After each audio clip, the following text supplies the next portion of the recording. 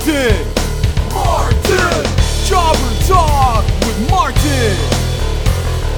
Jobber Talk with Martin. Welcome to Jobber Talk, and I am recording this in a very, very nice office studio. And we will be introducing one of our guests who is hosting us here. So, hi guys, my name is Martin, and beside me here, as always, is my go-to guy if I'm stuck somewhere and can't cover PWR shows. I know him as my friend Hiram, but you know him more as Tito Titi. So, Martin, you missed out again. What the heck? That's really, really bad. and with us are two new guests, and spoiler warning or just disclaimer that we will be very biased in one match, specifically a tag team match that also involves our favorite wrestler, Steel Steps PWR. Okay, so guys, passing on the mic, introduce yourselves one by one. Hi, my name is Joseph. So, yeah, I'm part of the Carlo Row. Yeah. Hello, I'm Nick, and I'm also part of the Carlo Row. And yes, if you guys know them, I think one of our guests right now have younger nephews and nieces who were dressed up as. They were the naughty boys, the young naughty boys, and little Gemerlin. I heard they weren't in attendance yesterday, but did you show them at least the certain video of certain intern kicking someone's nuts?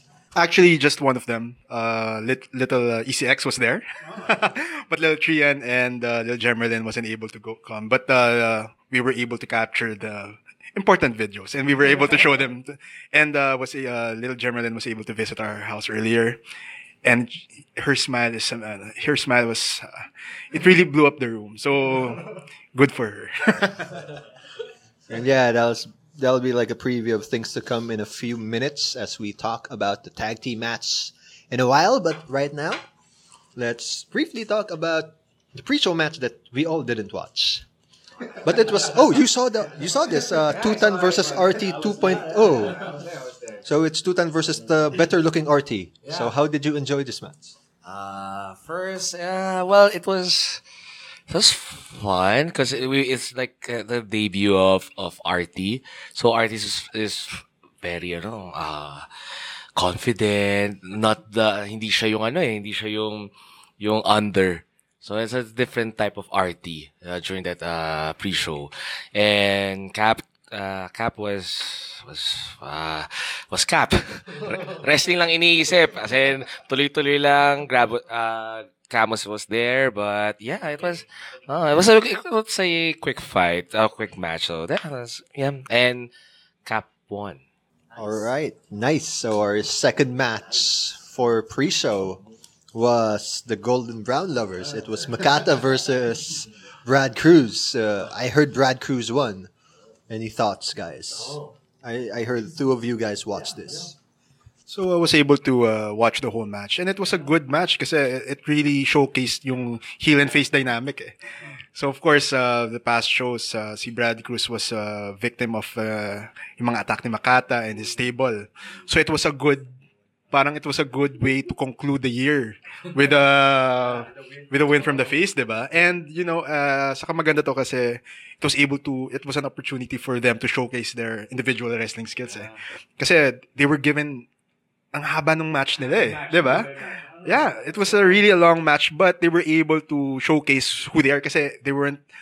Well, just sabihin natin na they weren't able to showcase this in the other shows kasi syempre 6-man tag or tag. So they delivered yung opportunity, and it really showcased maganda yung future nila kasi nalabas nila dito yung pwedeng potential nila. Yeah, and then mahaba yung match kaya sumisig yung the cheer the crowd was nag-cheer sila lang fight forever. So like, what? Fight forever? But okay.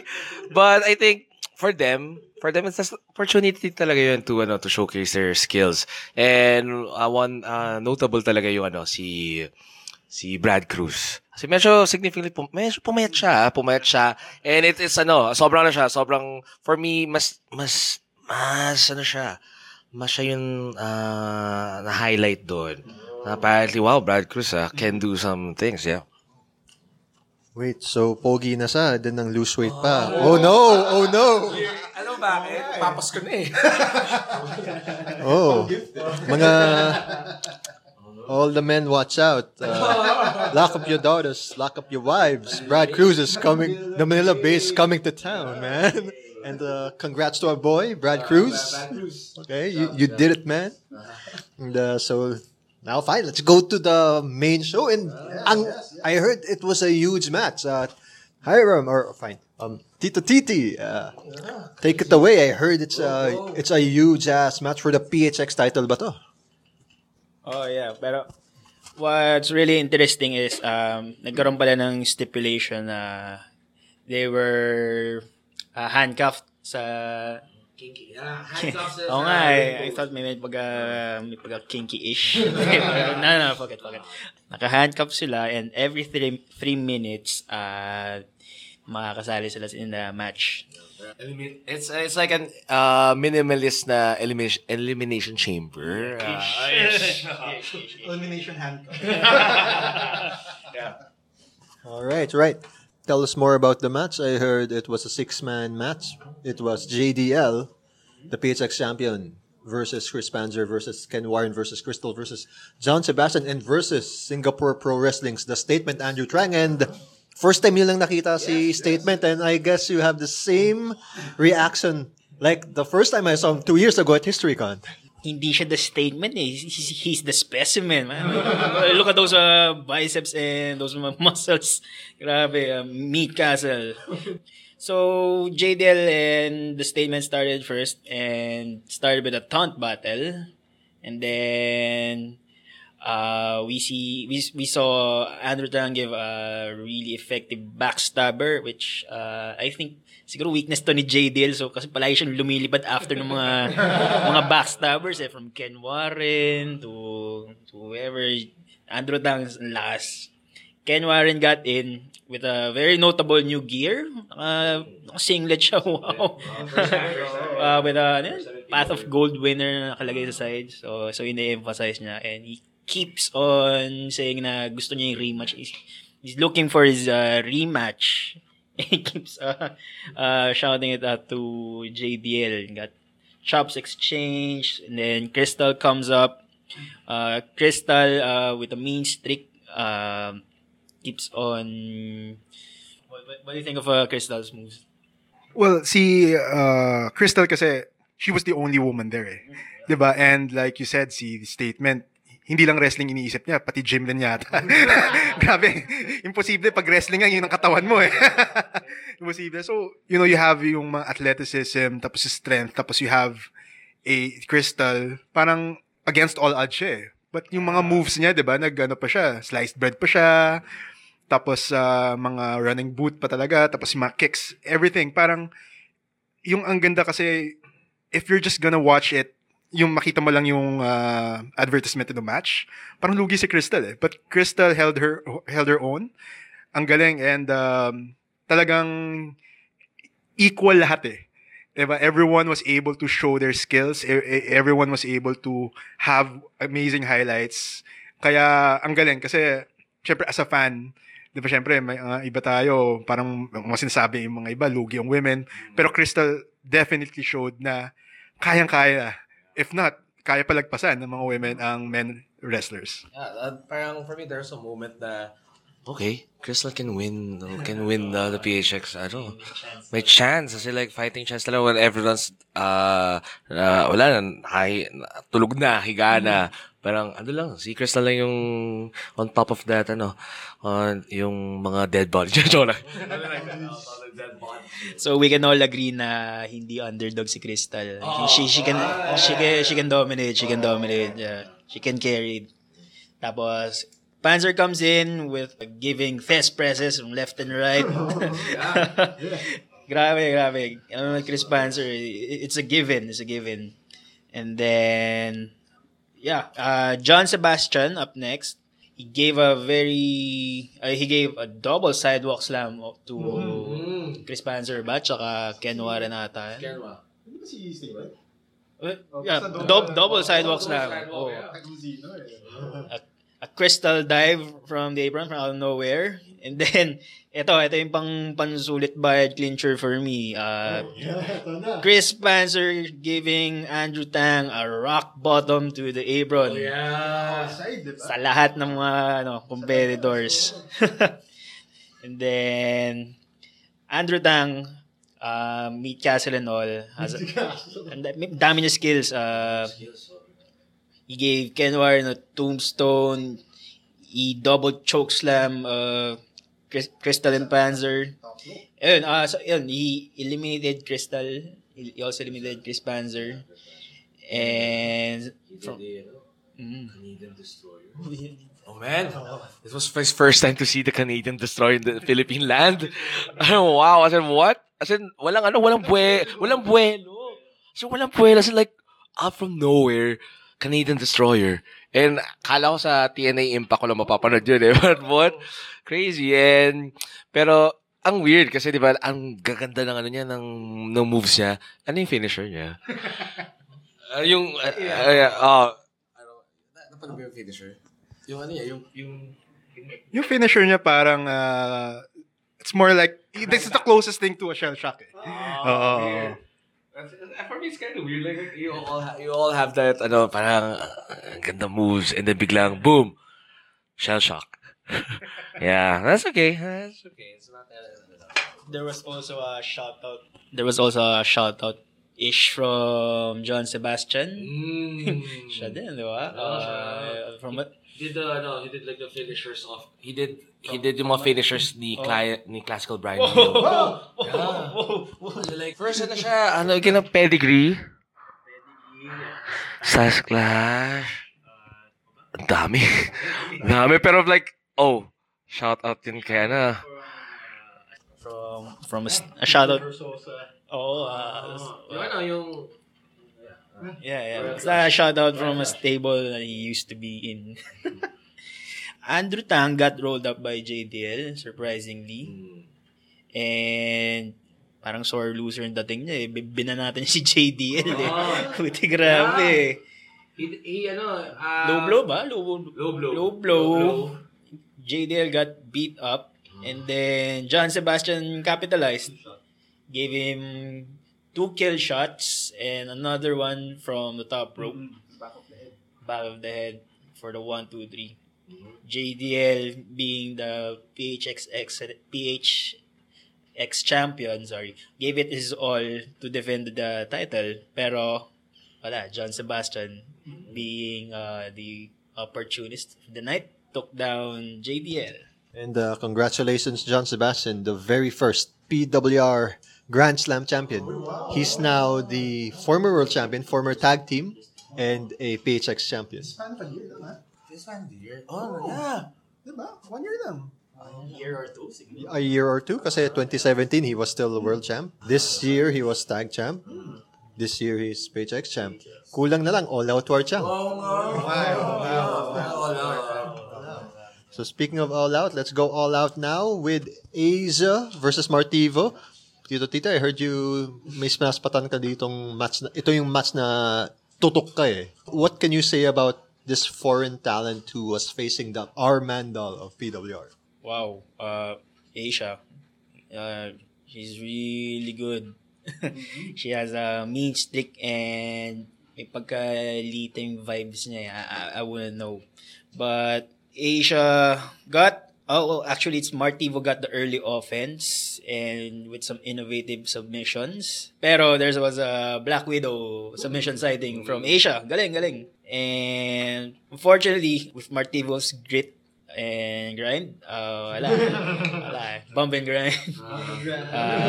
He got the upper hand, beating Asia. And Asia, please come back. Ang galing mo.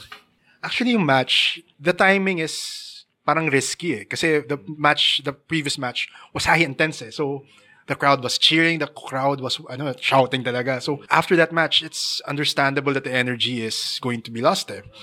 And I was actually with little ECX by my side. And when he was watching this, he was quiet. He was quiet. I thought he was bored. But I realized he was really nodding kasi if you watch this match, it's a good example of a really good technical match. Eh. So if you're a really real fan of wrestling, so if you wrestling, if you just watch the match, ang ganda na eh. It's not a match na parang puro spots. It's a match that you will appreciate eh. Kasi ang ganda ng pacing. And of course, for us in Martivo, we all of us agree that he's one of the up and coming talent talaga sa PWR. Kasi one of the most, if not the most underrated eh. Kasi ang galing ng technical skills niya eh. And si Asia, it's our first time to watch her. And of course, hindi natin alam kung ano expect. Is she a high flyer? Is she a striker? Diba? A grappler? Pero technical eh. So, ang ganda eh. It's one thing that if you're a real wrestling fan, you will appreciate kasi ang ganda ng from start to finish execution. So, para sa akin, no one lost the match eh. Kasi ang ganda talaga ng match. We did see Martivo win. And streak. And that's... I think he really deserves a title match. Nice one, Beshi. And yung winning streak na to also extends to MWF. Yes. We'll see the streak maybe continue this Saturday. MWF 6, he'll be tagging with Ashura versus, I think, another tag team. I'm sorry, guys, whoever you are. I'm sorry, but I know you guys are facing Martivo and Ashura. I just forgot who you are. That's it.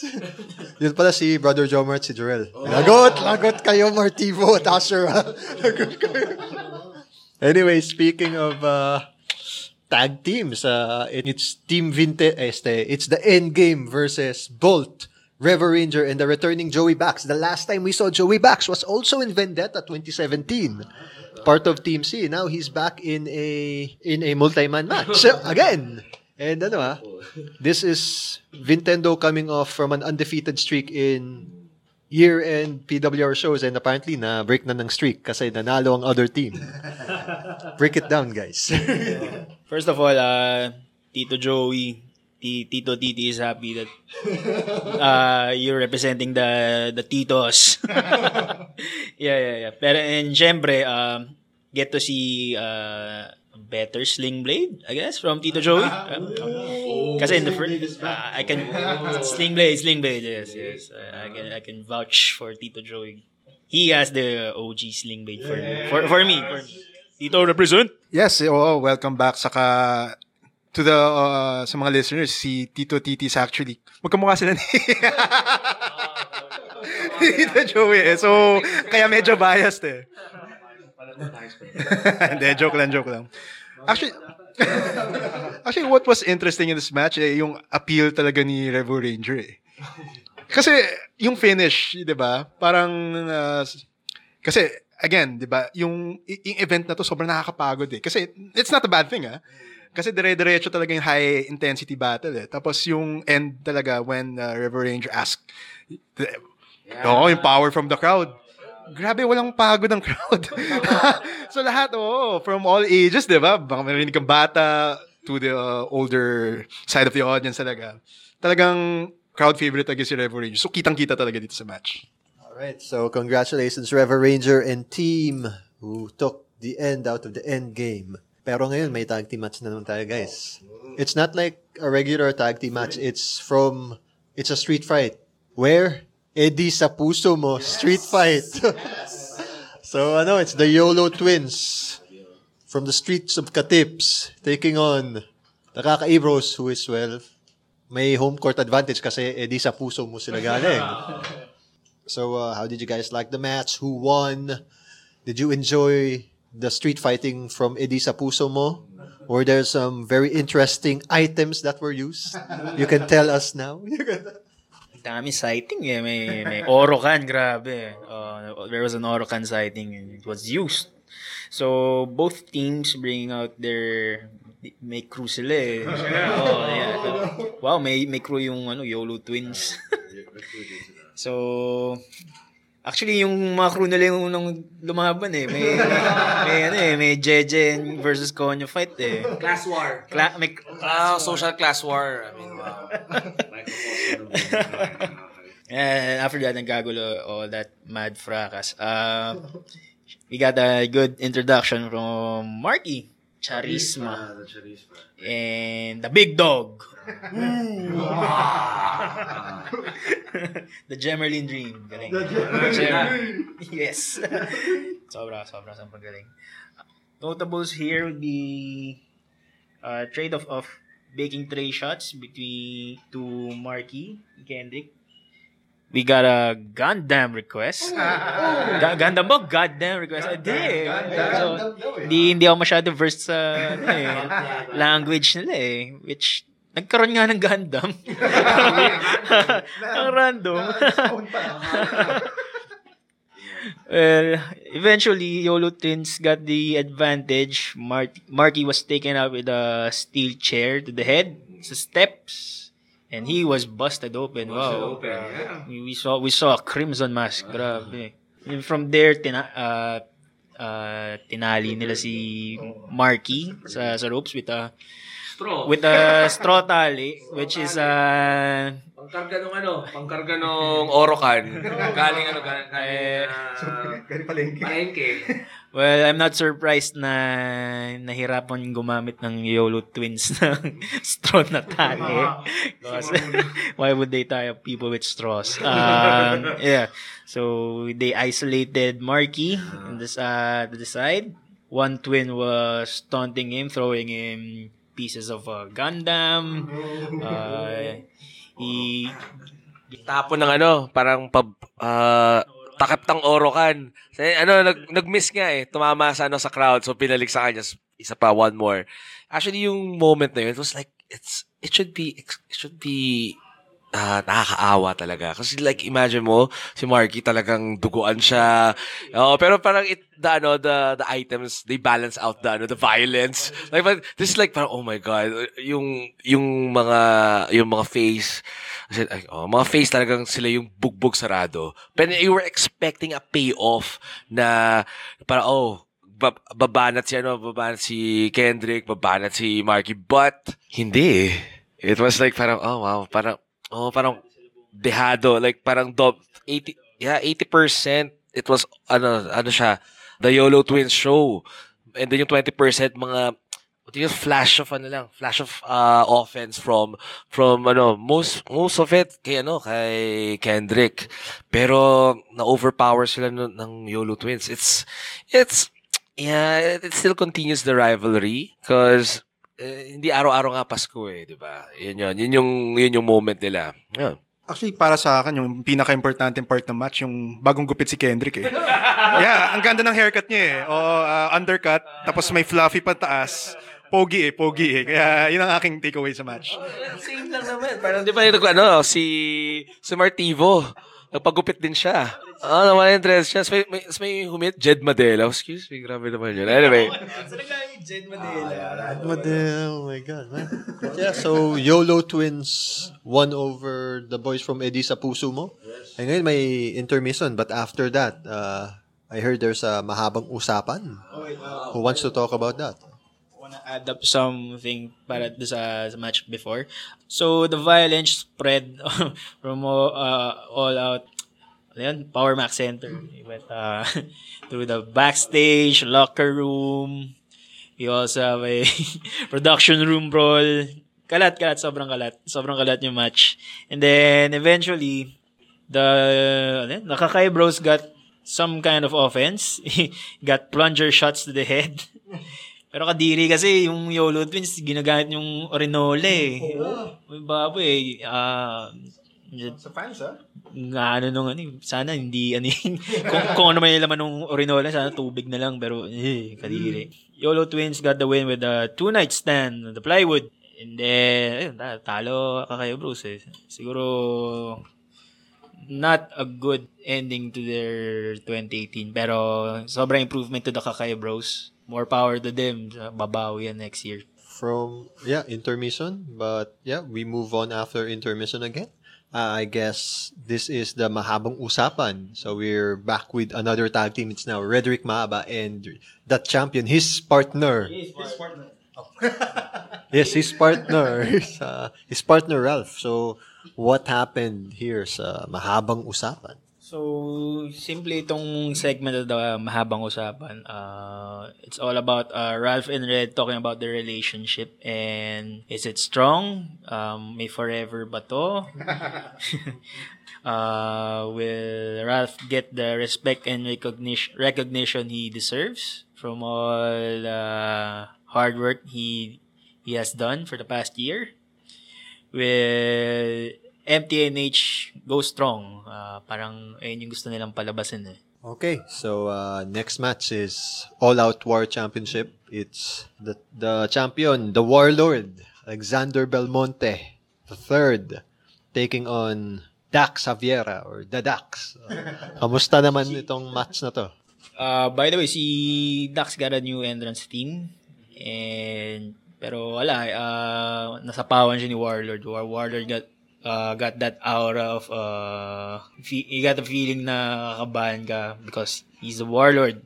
He's someone who's very strong and it will take a lot to defeat him. Speaking of a lot of sling blades. Grabe. Sling blade 1, 2, 3, 4, 5. Ang count ko is I think he got 9 or 8.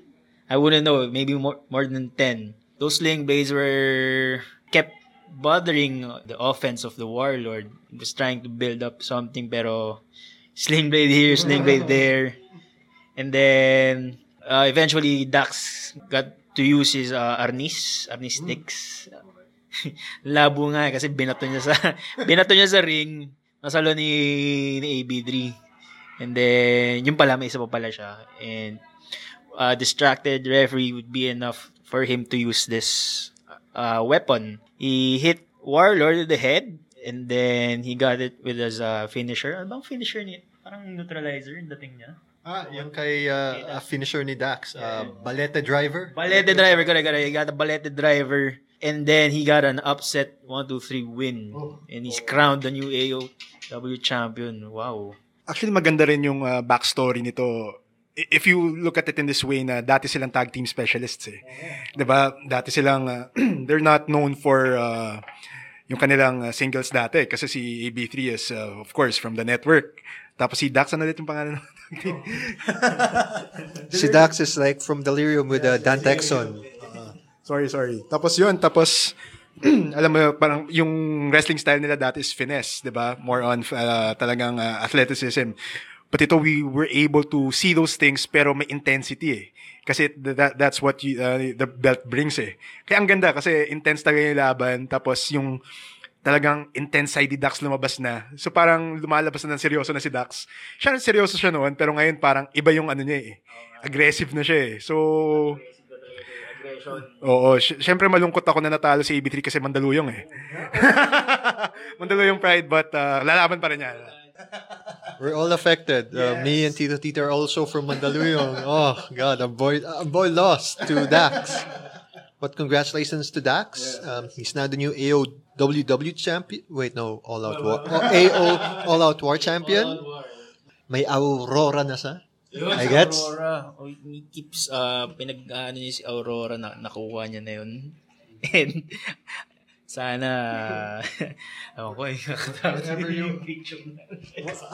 Oh yeah, the tweet. Yeah, the tweet was that's not you didn't show little ECX or Gem on that. Okay. Don't show the kids that, Nick. Actually, I won't. Siguro lalabas na yung filter dyan, yung safe search. Bias alert. Okay, so from the AOW match, we go to the next match, and again, we have to warn you, we will be very biased, because first, on my part, they beat up my friend Camus, and second, they harm intern, yeah. And third, our boy Steel Steps is now making his main roster debut. Well, he's finally known to everyone. He even has a like page that has more likes than certain like pages out there. Just saying. So guys, have at it. Tito Titi, do the honors of talking about the tag team match of the century. It's the Naughty Boys versus MSG for the PWR tag team belts. There's my side story to parang there's a feud brewing between Mr. C and the steel steps. Ba naman yun, he stomped on steel steps bang ginagawa in the first place. Siya yung napatid dun. Then proceeds to insult the kids. What the hell, man? Pati mga bata pinapatulan mo. It goes to show that MSG is really bad for you. Pagkain and the group. So baka gusto yung guardian ng kids nandito eh. Siya, guardian. So, as a guardian of your nephew. Eh, so anong masasabi mo? Actually, yung si Mr. C was looking for the kids eh. Diba? Hinahanap niya sa crowd, sino yung mga nagsuot ng, as in, galit na galit siya. Yung nephew ko tumayo. Kami tumayo. Siyempre, naalagaan ko. Sabi ni Mr. C, yung, you and your kid. Sa mga girls dyan, single lang ako ha. Ay, joke lang. Nanonood yung girlfriend ko dito. Joke lang. Anyway, kasi yung tinawag talaga ni Mr. C. Oh, kinall out eh. Kinall out kami. Bata. As in, pagpasok pa lang, yun ang unang objective niya. Mga asar ng bata. Pero for you see Lil ECX, he didn't back down eh. And to the crowd, he gave Mr. C a suck it sign, di ba? Oh! So, kung sino man yung naka-video noon, please post. And I have to say na this is proper rearing for the kids. Mas alam nila mag-crotch chops kaysa mag-dab. It's a generational thing. Proud kami, sobra. So yun, so we want, kung if Mr. C is listening to us, tandaan mo, yeah, you made my nephews and niece cry, pero hindi sila, didn't back down to you. Grabe. Oh yeah, so we got new theme songs for both teams. And itong match na to, they got bad blood feels eh. Para you can see na bad blood, di mo ramdam mo yung ano na. Yeah, ramdam mo nag-spill over talaga sa social media, nag-spill over talaga kung hindi natin alam kung totoo talagang may galit sila sa isa't isa. Oh, as in like, wow. As in, this wrestling. Talagang nag-blur yung line. Even like, si Camus, di ba? Parang binugbog siya. Tapos ano yung sinisigaw niya, no? Ni Sandata? Alas 11 na. Grabe. Sobrang integral nga sa video package no? Vendetta. Parang okay, alas 11 na. May graphics pa na. Graphics sa time. Diba? Parang ano ba yun? Yeah, but alam mong may bad blood eh. So, kaya sobrang nakagigil. Parang ano kayo mangyayari? So, paano yung entrance sila, ng MSG? Ano nangyari doon? Yeah, may entrance sila maganda. So, nangyayari, parang ginaya ni Sandata yung exit ni Trian and ni Camus. Kasi nakasakay si Sandata kay Main Max. Ayun. Tapos muntikan na siya mauntog. Doon sa kasi ang tangkad ni Main Max, so tangkad rin ni Sandata. So muntikan siya mauntog doon sa Titantron. sa screen. As in, like, ayun, umpisa pa lang. Yun. By the way, Camus, please ice your balls. Grabe. Please come back better and stronger next year. So, Isang match, bayos talaga to. Grabe. Si Jemerlin din galing eh. May mga signs siyang dala like defense. Sobrang better Parang defense eh. Ano ba to? Basketball game ba to? O ano? Pero, syempre, our boys need to defend the division. Not only the titles, but the division. We get to see an early brawl to start the match. And MSG got the advantage wherein Trian got driven to the ring post and Evan Carlo to the steel steps. Yan ba naman yun? Grabe talaga eh. Pati steel steps talaga dinadamay eh. Si Evan Carlo, inumpog siya do sa steel steps eh. And then, grabe, Main Max with lucha moves. Or was he selling lucha? Pero, wala eh. ECX got the disadvantage. And then, he got the hot tag to Trian. Trian yung hot. Trian yung hot tag. Grabe. Galing, no? Trian tried clean house, but MSG countered back. And we get to see Sandata use his patented ankle lock to Trian. And nice kicks. Nice.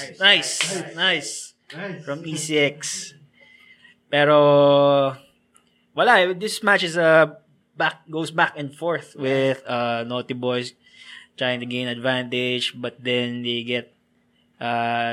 got locked in simultaneous submissions from MSG. They also Sandata also tried to give a pagbasag ng bayag. Grabe. This guy keeps targeting the jewels. What's wrong with Crown Jewels? Crown Jewels, family jewels. I don't know with this guy. Ano bang nasasobra nata sa MSG to? Alex is MSG. I think he used to be cool, pero now he's starting to hit other men's balls, which is really, really bad for hindi ako natutuwa dun. Then we get to see the boss of MSG, Mr. C. Going up to the top rope, wipes out everybody. And then the intern who stole the show. So of course si Jemerlin, 'di ba? A month na nagtiis, na naghirap, and of course naiwan sa ring si Jemerlin at si Mr. C. And grabe, the crowd was chanting for Jemerlin to get her revenge eh. Kasi prior to that, talaga nagpaparamdam si Mr. C. As in, kita-try niya slap niya yung kamay niya para pakita talaga, I can slap you. So parang medyo weird nga, medyo creepy at the same time, dangerous talaga si Mr. C. Following si Jemerlin. So yun, ano nangyari to sa ring? Actually, ang galing. Then, of course, syempre, yung training ng Kakay Bros, 'di ba? Yung kanilang training nung nag-connect 'di ba? Of course, yung tulong yung tulong ni Kendrick, 'di ba? Sa ni Marky, kaya hindi sila totally natalo, 'di ba? Kasi yung kanilang student, 'di ba? And of course, a low blow from Jemerlin, tapos a running Meteora talaga, 'di ba? So talagang she took out Mr. C. Talagang well trained ng Kakay Bros. So it sounds like good. So Kakay Bros is siguro magtayo kayo ng wrestling school. Magaling kayo magturo, magaling kayo isang araw, parang lang yata yun, no? Arm drag lang tinuro nila. Isang Sunday lang, tapos 'di ba? One day school. Sulit bayad. Grabe. So may isang move doon si Iko. So talagang nabuhat niya si Main Max. As in, sobrang isa sa mga nagbuhat si ECX. Binuhat ni ECX si Main Max, and grabe lakas ng pop. As in sobrang impossible kasi si Main Max mga nasa 300 pounds. As in,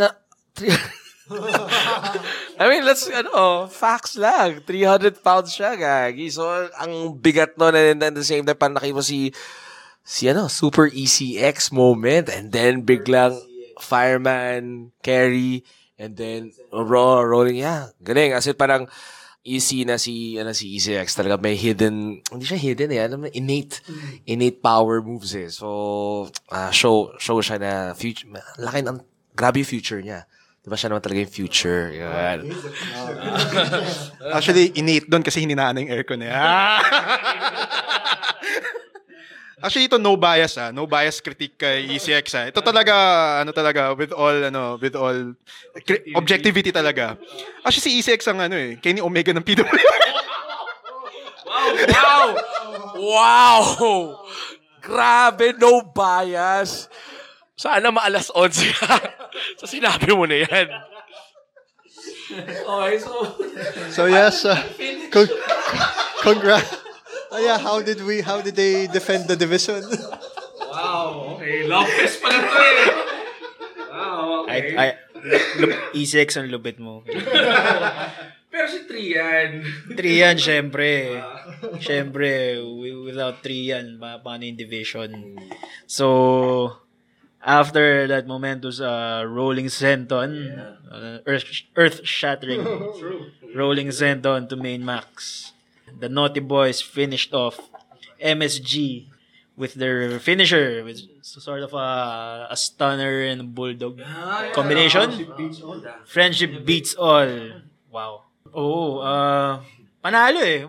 Ano eh. He defended well eh. Pero siguro baka hindi basta-basta mawawala to MSG na to. Maganda. Like MSG in every food sa restaurant. Yeah, it's everywhere. Babalik uli yan sa'yo. Feeling ko lang, tansya ko lang, MSG will not disappear.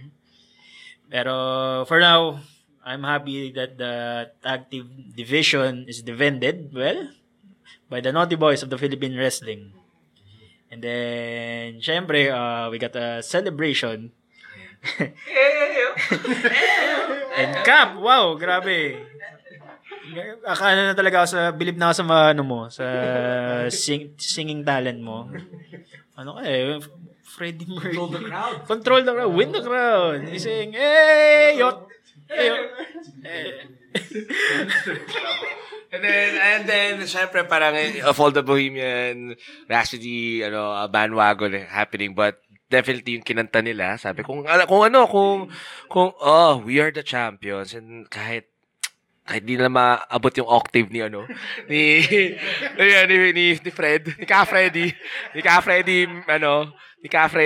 well, ang ganda ng moment. As in, like, talaga may wrestling moment, pero merong with the crowd. So definitely ang daming moments from kay Jemerlin, from yung kay Stancy, yung opener niya at yung talon niya, and of course yung kay yung summarize ko lang yung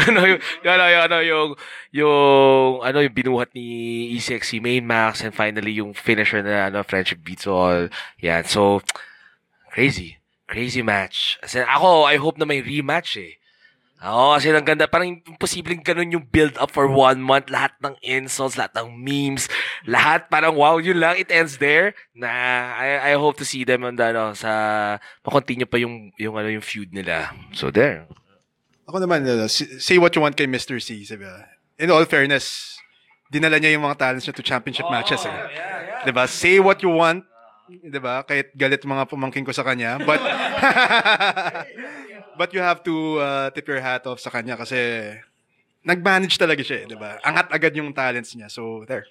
And I may not have watched this, but this is the only match that got you emotionally invested and liking a page of an inanimate object.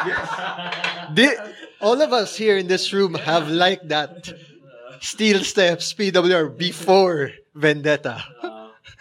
And it's an active page. Speaking of which, Mr. Steel Steps PWR, if you're listening right now, we wish you a safe trip there in Bali. I heard he's going to Bali. It's going to Bali. Actually, maganda pa sa kanyang Facebook page, meron pang live picture kung paano siya inayos. First class treatment talaga. I hope may IG stories siya para we can see it's escapades doon. So wow, I hope single siya. I heard, pero guys, I'm sorry, pero after Dax put on that tweet with the title, I heard PWR management is now on lockdown on any future post of Steel Steps. It might be not too safe for the kids. All I gotta say is, watch your step. Let's go on to something nice, to something gory. It's Singapore's own Dr. Gore taking on the Lightbringer, Quattro, who's not only fueled by the light, who's also fueled by Red Bull. Those given wings, by the way. So, Dr. Gore. Who is Dr. Gore? I don't know who Dr. Gore is. Is he a doctor? Isang hospital siya nang galing. Alam ko, mahal magpa-check up sa Singapore eh. Anyway, Dr. Gore, for me, has a very mysterious aura.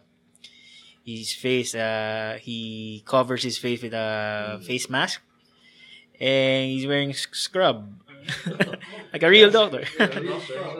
He's a scrub. And from what I see, si Dr. Gore has a lot of interesting moves. And a lot of technical moves as well. And siguro hindi pa alam ni Quattro kung anong hinaharap niya. Yeah, diba? So, parang it's like, Quattro is mabilis, high flyer, dynamo athletic, athleticism compared to Dr. Gore na for me athleticism. Pero parang like si Dr. Gore yung as mentioned by Tito na iba may unique siya, may unique atake siya. Pero yun yung maganda, different styles. Kasi sanay tayo na ang kalaban ni Quattro mabilis din and everything. But here, you see on how ang magandang kwento dito kasi how Quattro will adjust to yung offense ni Dr. Gore. So yun. So pero mostly puro mga holds puro mga parang may check-up, may shtick na parang, I wanna check your pulse, I wanna check your heart, and then, mostly parang minimal mandible claw. Yun. So may mga ganun. I think yung walang popsicle kasi, at, sobrang sanitize siguro ng kamay niya. So, diretso kamay, yeah. So, there. Doktor siya. Saka actually, sideline lang. Kasi, of course, from Singapore si Dr. Gore, di ba? But yung mga Singapore wrestlers na dumating kahapon, para sa naka-undercut. Usa ba sa Singapore ngayon? Observe. Kailangan lahat critical tayo eh. For one thing, kasi si Dr. Gore, mysterious eh. Di ba? Parang, again, first time namin mapanood, di ba? Una, ano ba siya? Horror theme ba siya? Tapos entrance niya, rock theme, di ba? So, ano ba siya? Aggressive? Tactical ba yung offense niya? So, kung ikaw si Quattro, hindi mo alam gagawin mo eh. So, it was a good thing talaga na napakita ni Quattro on our side kung paano siya, makikita mo talaga na talented si Quattro eh. And then I think it's parang si Quattro din, parang out from nowhere yung win niya with, yung destino niya. Or kasi parang, whoa, it's quick, it's fantastic. And then, respect. As in, parang it's kind of different for me kasi parang compared sa other foreign wrestlers na pupunta sa PWR, this one, it's kind of, may slow siya slow burn yung kay Dr. Gore. So, it's a different style talaga between Quattro. But, yun, anong maganda doon, ay yung nag-chug si sobrang PG. Siya ng Red Bull at Stone Cold. Kasi parang, wow. Ang lagkit siguro nun. Yun. Shout out to Keps with the assist of those Red Bulls to Quattro. Galing, chug. All right, before we get to the main event, I heard my raffle with the YOLO twins. So, Dude Parrot Chong. Yeah, because I heard it's very near where we're recording. Yes, A1 Fitness. A1 Fitness.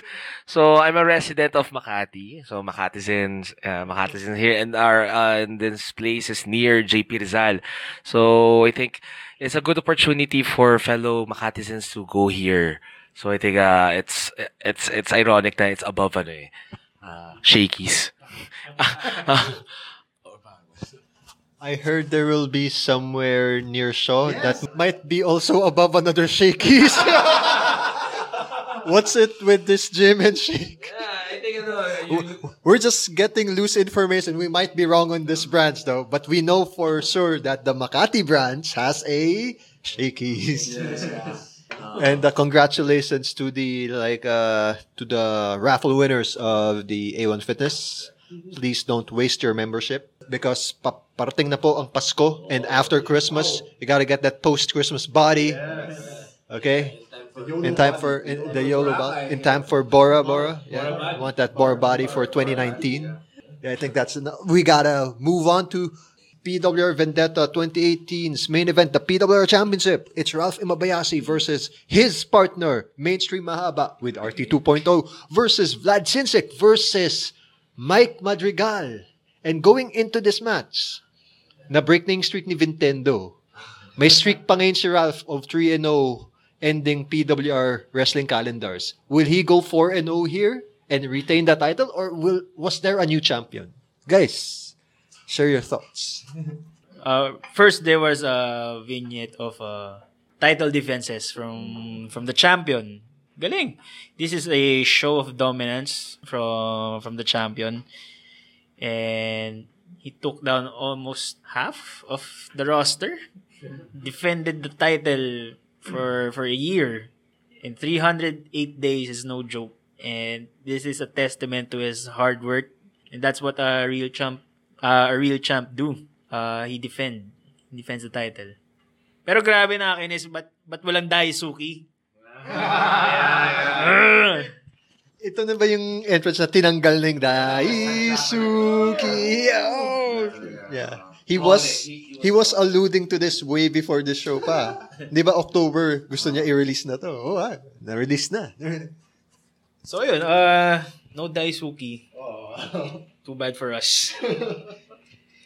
So the bout started with Mike Madrigal and Vlad Sinsik. Sila Mainstream Mahaba and Ralph Imabayashi immediately went out, and the other two started out. And ang notable dito kasi is Mainstream Mahaba keeps giving free passes to the champion eh. Oh, grabe.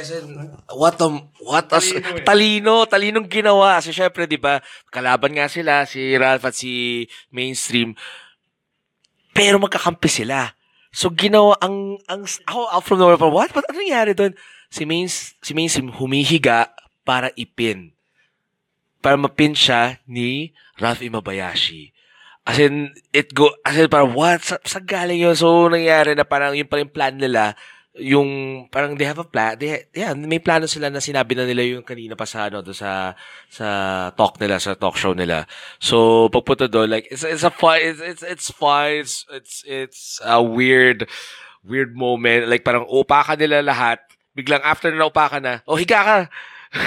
Higa ka, and then parang reminds you of yung kay Jeff Jarrett. Hindi, kanino? Oo. Yeah, ganung moment. So, ako parang, wow. May history, may reference. So, yun, for me, as in like, good 2 minutes, parang, wow. Sino nakaisip na?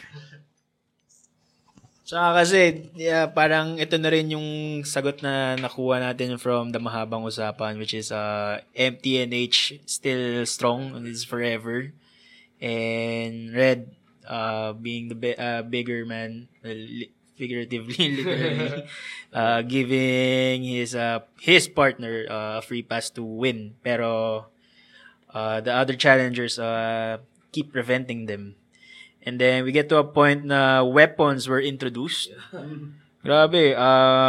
Kendo sticks. There was a kendo stick fight between Ralph and Mike. Then poor RT 2.0 gets whacked and keeps getting hurt by the weapons. Meron bang may parol. In a Christmas spirit. There was a parole sighting, and then Vlad, being the crazy guy he is, gives him a shooting star press daw, sabi nung crowd eh. It was like a charging uppercut in the post with a parole to RT. Goodbye, RT. And Red with this weapon of choice, the baking trays. Brutal shots to everybody, to Mike Madrigal and Vlad Sinsik. And there was also a brief team up with the Deadly Sins. They tried to gain advantage, pero with every move they do, each performer try to steal a pin. Kaya eventually kagad ma-effect din yung Deadly Sins. Yun nga kasi we've seen si Rederick saka si Mainstream na pala siya ngayon, di ba? Sorry. Si Mainstream saka si Ralph nagti-teamwork. So syempre nagtutulungan rin yung Deadly Sins, di ba? Pero of course, hindi natin makalimutan salitang kupal. Hindi mawawala talaga yun, di ba? So yung match, di ba, basically, lahat nakapagbigay ng offense eh. Di ba? And may ang daming, ito if I'm not mistaken, isa mo to sa mga match, ang daming muscle buster, di ba? Ang daming muscle buster dito, sobra. And yung, tapos syempre, yung relationship ni Ralph sa ni Mainstream, by the end of the match, dito na teteste. So may as mentioned by attorney na may attorney na may muscle buster, so may muscle buster muscle buster sa plywood, and grabe, pero ito yung for me, this is wrestling eh. Another moment na hindi lang siya the moves, hindi lang siya yung mga taunts and theatrics, dito na yung halo ng drama and violence and brotherhood, testosterone, lahat na kompleto. I mean, this is ito yung moment na yun, kasi because you see award-winning moments from Mainstream Mahaba and Ralph Imabayashi. So if may Oscars or Gawad Parangal or FAMAS, kuha nila. And grabe as in super parang alam mo, naiiyak sila kapag yung inupakan na lang isa't isa. Kasi may moment pa they hit their move lang. They're like really cry. May reluctance pero kailangan gawin eh. Parang like bilang magkaibigan kailangan saktan. Medyo I feel na nasa isang sadist masochist relationship. Parang the more you hurt, the more I respect you or something like that. So sobrang may hints sa mga kind of kinky and romance, but it's all bromance. Pero this kind of bromance ay talagang may involved ng violence and drama. So, yun. So, dami nangyari. So, if yung moment na save, yun, may moment na si Vlad, hihit na niya ng baking tray si Ralph, but dumating siya, sinave ni Rederick, ni Mainstream.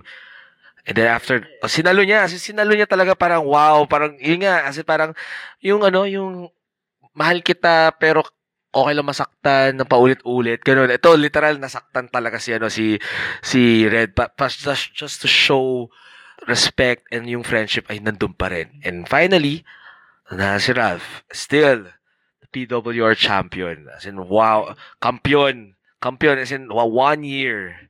And then, 1 year na siya. And then, eto moment na to, anong masasabi nyo? Kasi parang si Ralph was, nag-apologize siya eh. Kasi sobrang yung buong show kind of built on their, parang it's a whole arc eh. From now, we're all good. Forever pa rin to. Biglang yung may moment dito sa match na natetest yung relationship nila. Up until yung nagsuntukan na or nag-hit na sila ng mga moves nila. And here, you see like yung arc yung, okay, all good naman pala. But, anong nangyari? Yung history nila. Diba, si Ralph nagsabi ng history nila na from boot camp up to the present talagang sila na magkasama eh. And of course, in previous shows, remember yung pagka-best friend ni Ralph sa kaninina. Diba? Yung Koto Hero, yung storyline nila, diba? Ine-emphasize talaga ni Ralph na sino ba'y nandun para sa kanya. It has always been Red, diba? Lahat. Oo. Highs and lows ni Ralph, almost sa buong career niya. Tapos nung last match, Revo X, last match with Miguel Rosales, diba? Sabi na ni Ralph na, I respect you. Tapos umalis na last match na niya, So sino yung natira? Si Mainstream, diba? Tapos, on the other hand, si Mainstream naman, di ba? Sino yung lagi nandun para sa kanya? Si Ralph, di ba? Nung Revo X, nung hinalikan ni Panzer si Mainstream. After nun, sino pa rin kasama ni Mainstream? Si Ralph, di ba? So, sila talagang magkasama. And at the end, akala mo okay na. So, they hugged it out. Then, out of nowhere, low blow. Ralph. Then, umalis si Ralph. Si Mainstream, talagang martyr talaga, said, kahit ganun, in a way, it's like saying, I still love you. And this is just a phase, diba? We will get through this. 'Di ba? martir. Oo. Para nga yung quote ni Steel Steps, let us take it one step at a time.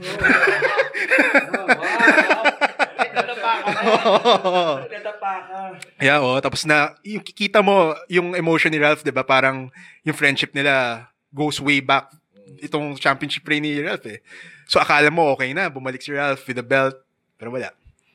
Pa rin. He still attacked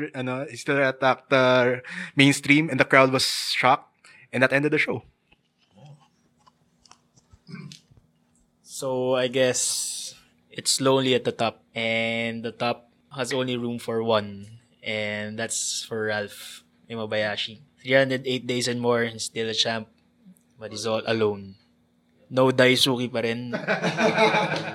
Woo. Grabe. And notables, should commend Mike Madrigal.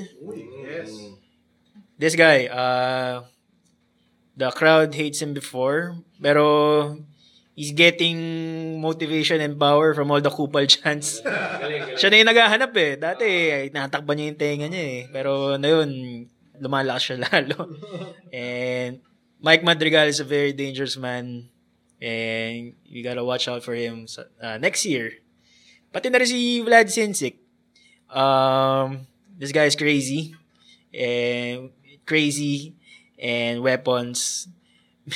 Masamang mix yan eh. Parang parang uminom ka ng MP Hotshot tsaka Bacardi 151. May halong Red Bull. May halong Red Bull.